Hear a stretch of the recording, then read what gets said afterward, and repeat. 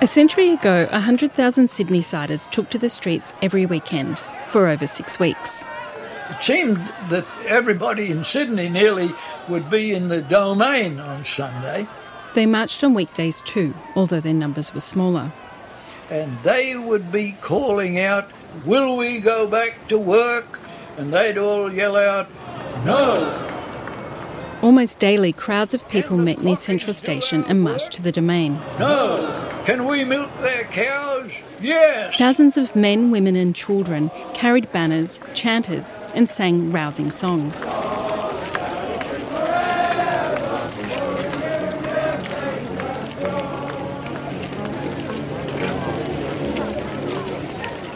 So how did it begin? Who were these people and why were they protesting?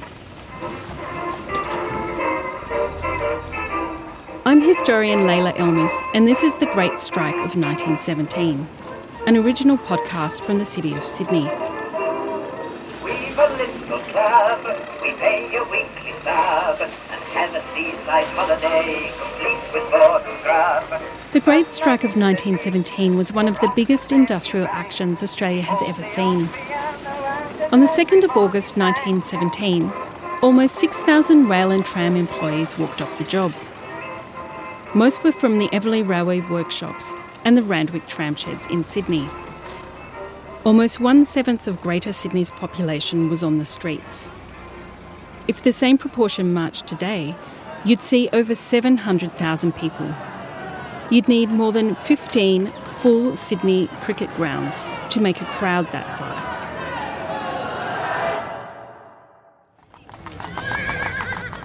The Great Strike began in response to a new timecard system that added a layer of management. Promises had been broken. The workers felt betrayed. Leslie Best was a 19-year-old shop boy at Everleigh.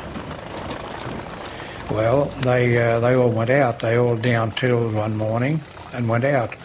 I was a junior member of the ironworkers at the time, and if you were out for 6 weeks, longer than that, most of the seniors were put off. They were sacked. 2/3 of New South Wales tram and rail workers downed tools, and it spread to other industries, towns and cities across Australia. Eventually, almost 100,000 workers went on strike.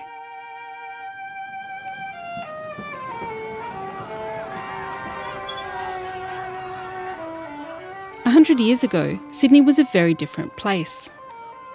While today 5 million people live in the greater metro area, in 1917 the population was just over 750,000.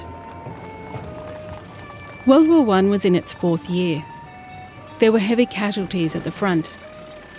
At home, the debates about conscription had divided Australian society along class, gender and sectarian lines. Poverty was rife. The cost of living had gone up, while wages had stayed the same. War weariness had well and truly set in. There were government and community fears about a possible insurgency by the industrial workers of the world, known as the Wobblies.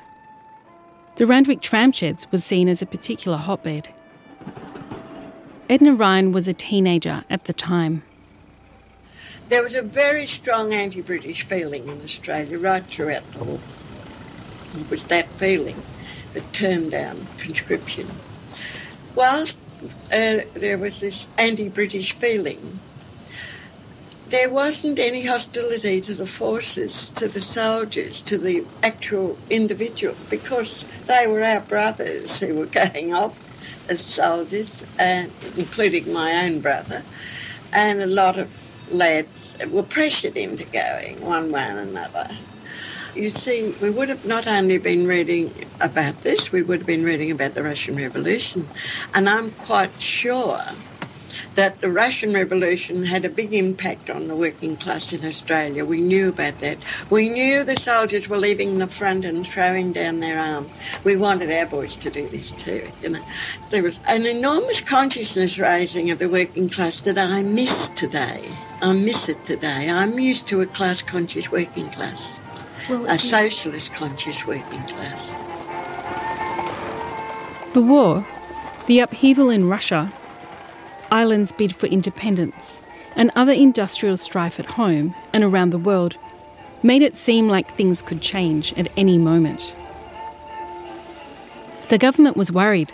They had passed the Unlawful Associations Act, which outlawed the Wobblies, and sent a message that the government would not accept dissent.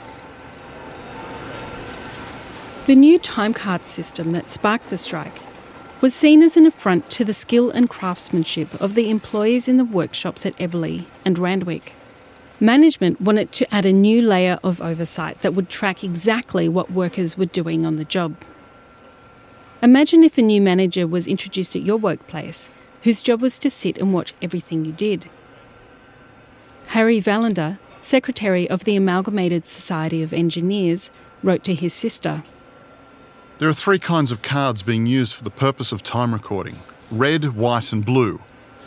Each represents a different class of work. The sub-foreman, sitting at his desk all the time, carefully watches and checks all the times by his watch.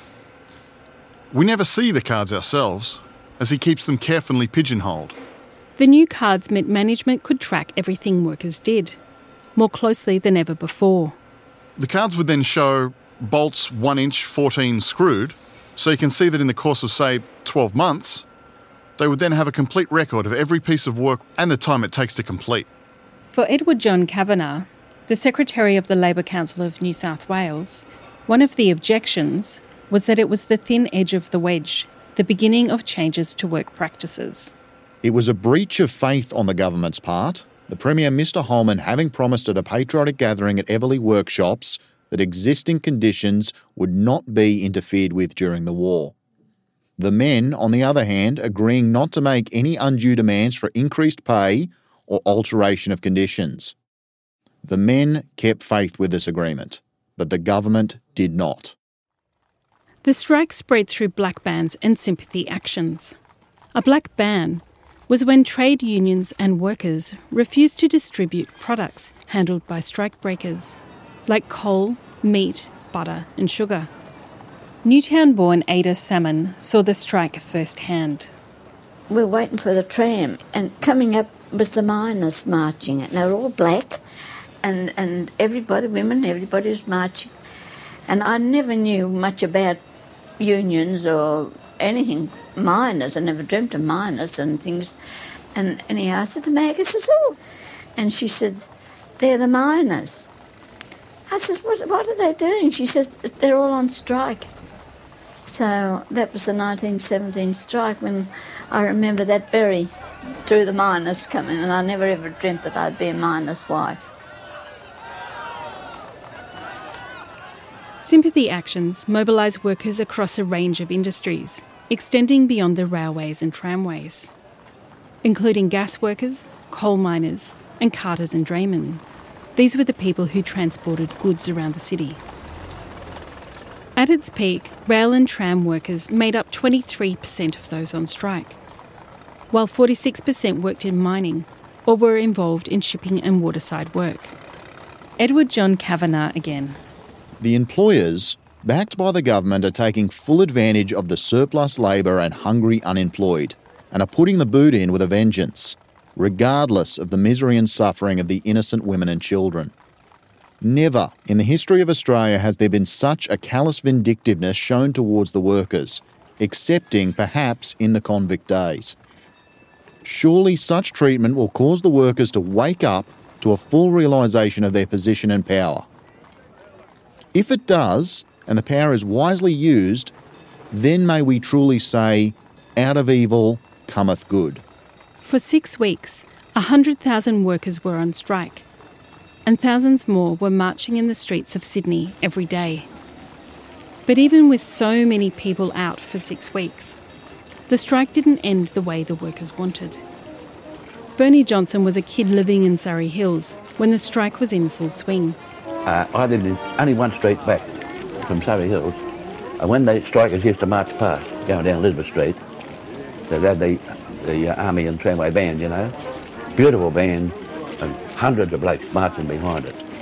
And then as time went by, the band would get smaller and smaller, the crowd would get smaller and smaller, until finally it was just a ragtag rabble going past, you know, in the finish. And that was a bitter thing, because It divided the working class completely. The strike made it harder to live in Sydney. There were food shortages, power blackouts, and limited public transport. It was awful. But everything stopped. Bread wasn't being made, trams and trains ceased. Living was impossible for those particularly who didn't have any reserves. People with enough money to have foreseen that it would happen had accumulated flour and sugar and so forth. But it was really a very bad time. Oh, yes, 1917, you couldn't get sugar. I remember it. Oh, yes, I remember. You would get coupons, food coupons, and you could take them to the butcher, the grocer, and you would get flour, and that's how they sort of struggled along. I just remember having no transport for all those weeks and having to walk to work and back again. Walk from Sydenham to down the bottom end of Druitt Street. The whole place was on strike, you know, trains and trams, everything. And my cousin and I would started off to walk to work, and along comes a trolley, you know, with a truck, and he says, "Come on, girls, get on." And we got, because being young, you just thought it was wonderful getting on and having a ride on a trolley and horses, and all horses in those days. And we thought it was great fun, so that's how we got to work in the 1917 strike.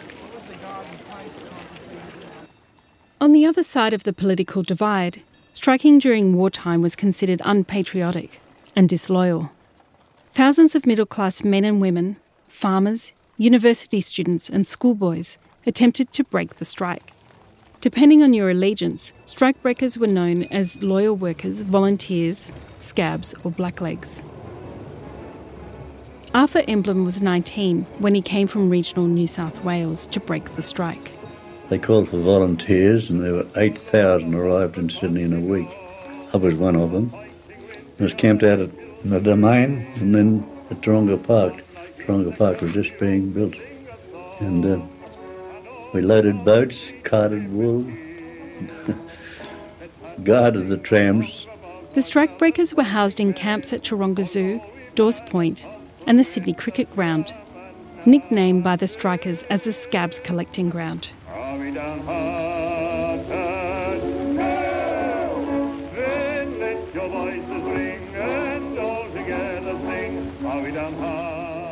Foreman Crawford was a farmer from northern New South Wales. As we went to our work, we'd be taken by tram or by a motor lorry or something to our work each day, and we'd see the strikers' wives as we went through some of the suburbs scratching themselves, and they would sniff and they'd smell the gum leaves. Of course, they were ridiculing us all the time. Students from Sydney University joined the strikebreakers. Hazel Walker was 21. The boys ran the trains, the engineering students ran the trains, and we worked in the restaurant, the railway restaurant. We as students thought it was great fun, doing something different. It wasn't that the work was so hard, it was that it was so new. We had to learn it, you see. But, of course, the hours weren't so bad, and we had meals provided for us, and all in all, the volunteers were treated very well, I would think. But we had good meals given to us, as much as we needed, and probably more. And looking back over it, I think what a wonderful job the organisers did, you know, in carrying out this volunteer organisation. We loaded the ships in 3 days, where it took the wharfish 5 days. And we had a lot of brushes with the wharf labourers. One occasion I can remember we were loading a ship at Pyrmont. I think there was about 250 volunteers, and as we knocked off at 5 o'clock, there were about 400 or 500 strikers lined up outside the fence waiting for us. We were willing to go out and have a go, but of course we weren't allowed to do that. But it got a bit serious, and they called their army out. And I think about 100 army fixed bayonets, and they moved, the strikers moved on.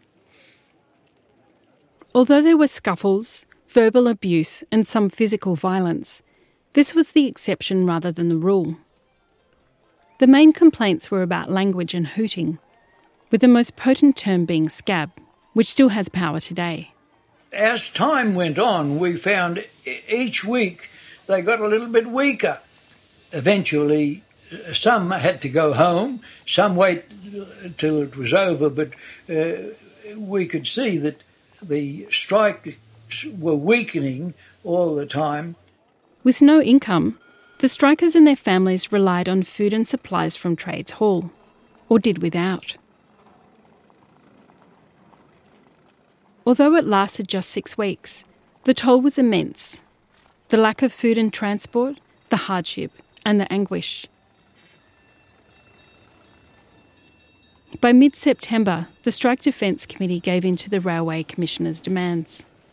The efforts of the strikers had failed, but its legacy would affect the life of many working people for decades to come. It created a highly politicised workforce from which a generation of politicians would later emerge, including a future Prime Minister. Bill O'Neill worked on the railways. He was 17 when the strike broke out. I noticed that when I first went to Griffith, because I became associated with drivers then, being a shunter. I became associated with enginemen, and one thing struck me, and being a bit inquisitive, I later made inquiries from a driver who I became rather friendly with. And he was an older man, and he was a junior fellow, a fellow junior to himself, was the driver, and he was the fireman. So I said to him, how come you're the fireman and he's the driver? He's younger than you are. And he told me the story that he was a striker in 1917. This other fellow was a loyalist. He used a union term, he was a scab, 1917 scab, that's what he was.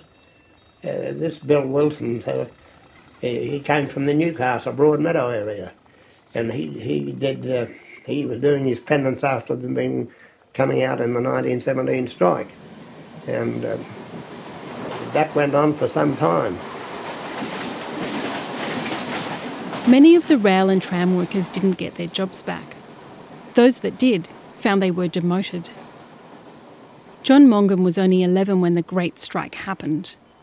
But he came from a railway family, and in the 1920s came face to face with tensions in the workplace. Well, on the running staff, when you were on the steam locomotive, you worked on goods trains in particular, some long hours, see, 10, 11, 12 hours. And you're on an engine with the fellow, you went to barracks, you cooked your food and you sat opposite him at the table you eat, you slept in the same room, and if you was away from home 3 or 4 or 5 days like we used to be, you were with that man more with your own wife and family. And if you had been a driver reduced and you were firing for a fellow that was much junior to you and getting more money, how could you be other than resentful? And you can imagine the atmosphere when you'd be stuck together and sitting at each other's lap practically for 11 hours on the locomotive and eating together at the same table and sleeping in the same room. It was a very nasty situation for them. In the years that followed, many strikers felt they had been victimised, which in turn created working lives filled with conflict. Oh, well, I used to get a little bit fed up at times because they used to hark. I said, listen, I wasn't on the job in 1917. I said, if you hate that bloke, okay. I said, now I got to work with him and I find him all right. I said, so just leave me to run my race. It was estimated that strikers lost around £1.8 million in wages. That's around $160 million today. In its final days and straight afterwards, destitute women and children relied on relief doled out by the Women's Relief Fund at Sydney Trades Hall, and later a fund set up by the Lord Mayor of Sydney. The strike highlighted a split in the labour movement between rank-and-file workers and trade union officials. More than 20 unions were deregistered. It created a generation of politicians, most notably Ben Chifley, who later became Prime Minister. He was an engine driver at Bathurst and a Lillywhite, which meant he stayed out the entire 6 weeks. Everleigh workers Joe Cahill and Eddie Ward also entered politics. Cahill, who has an expressway named after him, became Premier of New South Wales. Ward was an alderman on Sydney Council and served in federal parliament for almost 3 decades. I think this is an important moment in Australian history that's faded from the collective memory. There are many theories about why we've forgotten this strike, that it's been overshadowed by the war and the conscription debates, or because it was unsuccessful. But this anniversary gives us the opportunity to reflect on its place in our national story and learn what it tells us about ourselves. What's changed since 1917? Why is union membership at an all-time low? Are conditions better? Or as a society, are we more comfortable dealing with workplace issues individually rather than collectively? Could we get that many people on the streets today? What would make you go on strike? I'm Layla Elmus. Thanks for listening to The Great Strike. If you want to see what it looked like, the City of Sydney has some amazing images and footage online. You can find them and more information on the strike at thegreatstrike.sydney. That's greatstrike.sydney.